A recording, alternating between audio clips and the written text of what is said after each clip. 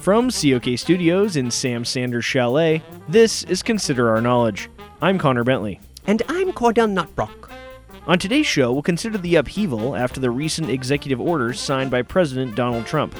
We'll also consider some new slang terms and phrases with our resident phraseologists, Leslie and Constance Kincaid. And we'll consider that I'll probably need a bigger handbasket. Stay with us.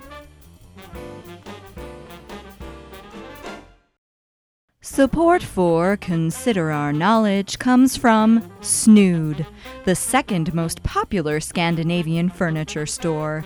Get a great deal on Flerdingen, a Blop, or a Rulangen, and we'll throw in some of those little wrenches to put them together. And Amnesty International Airlines, providing refugees and those seeking asylum with a unique and first-class flying experience. All flights to the United States canceled until further notice. This is Consider Our Knowledge. I'm Connor Bentley. And I'm Cordell Nutbrock. In the week and a half since the inauguration, protests have become the new normal, as citizens upset with President Donald Trump's actions have taken to the streets. President Donald Trump?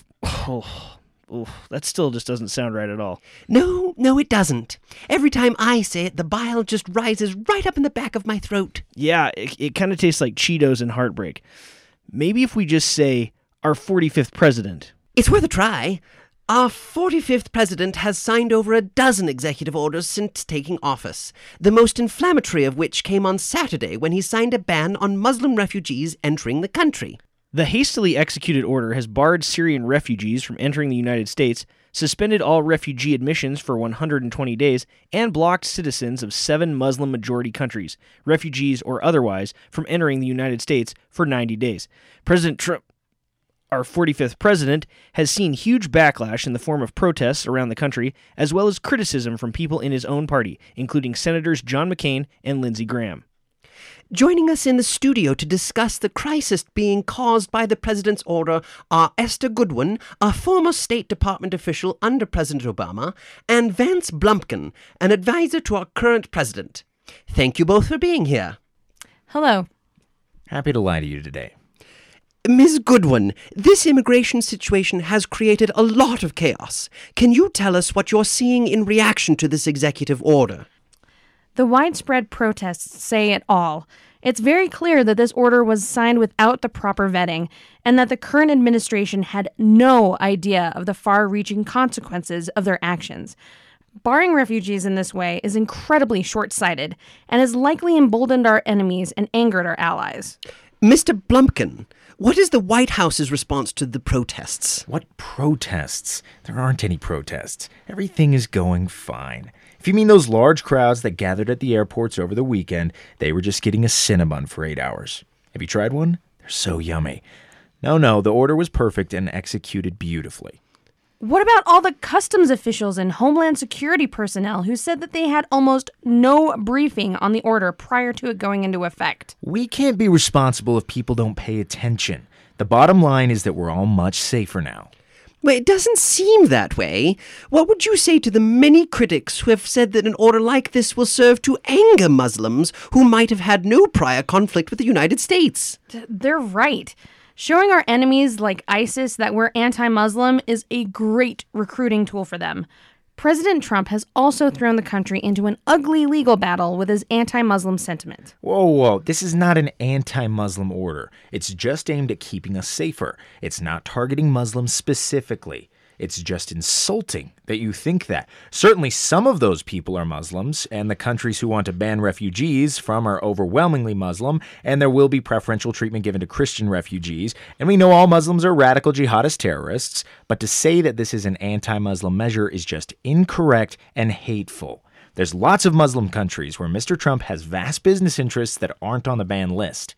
Is the White House planning to backtrack at all on this, given the backlash?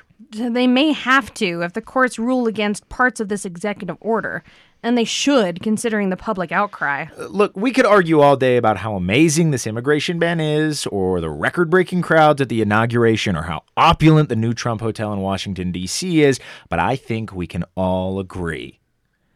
We can all agree? Exactly. Make America great again. What about the plaque at the base of the Statue of Liberty? Give me your tired, your poor, your huddled masses yearning to breathe free. Gross. It says that? Poor? Really? That can't be right. Typical liberal bias. I'm sorry, but I don't think we have any more time for this. Oh, you've got another interview coming in? Nope. That was former State Department official Esther Goodwin and Vance Blumpkin, advisor to He Who Must Not Be Named.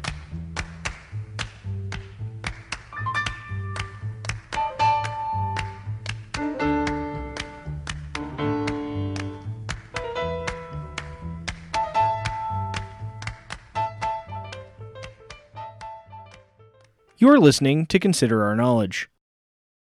Here at COK, we're always on the lookout for new words and phrases that haven't quite made their way into the popular lexicon yet. Thankfully, we have Leslie and Constance Kincaid to bring us all the new terms that people will be using in the near future. The Kincaids join me now in the studio for another installment of our series, Consider the Source. Welcome back, Leslie and Constance. Hello, Connor. Happy to be with you. So, I understand that you two were at the inauguration. Indeed we were. It was a great opportunity to see the least diverse group of people in the world gather to celebrate the demise of Western civilization. We also thought it might be rife with new words and phrases for our upcoming book, Phrasepocalypse, terms you can use now that the end of the world is nigh. Well, that sounds like a good one. Yes, it may be the last book we ever write. We hope not, but it does seem likely. So, what words did you hear being coined at the inauguration? Oh, there were almost too many to keep track of. Constance was writing them down as fast as she could. I would have helped, but my penmanship is just atrocious. It really is. We did manage to capture some of the best ones, though. Our first word is tweetplomacy.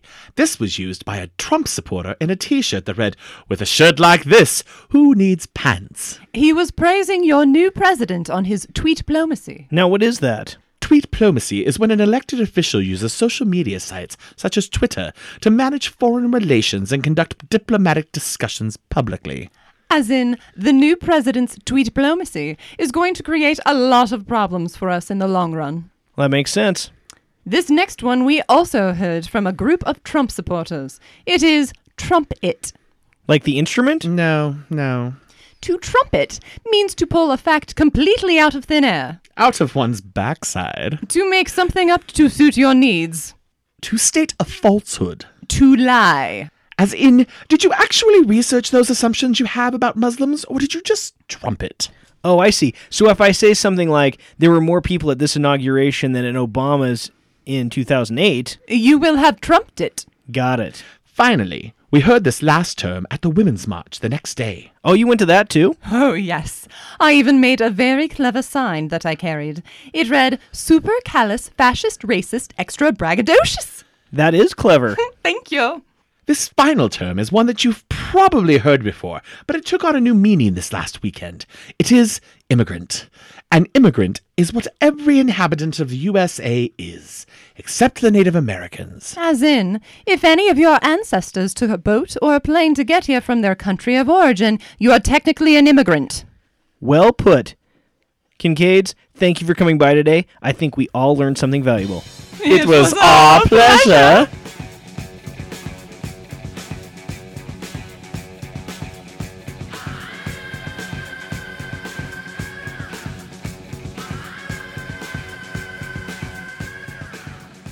That's all for this week's episode of Consider Our Knowledge. If you want more from the best-looking news team in public radio, go to our website, considerourknowledge.com. You can also follow us on Facebook and on Twitter at ConsiderOurKnow. The COK team includes Emily Clausen, Natalie Thorpe, Jeremiah Knight, Marianne Wetzel, Hobart Willis, Spencer Cannon, and Libby Mitchell. Our intern is Ryan Shattuck. If you'd like to download the podcast, you can do so at iTunes or at Stitcher Radio at Stitcher.com. Thanks so much for listening. I'm Connor Bentley.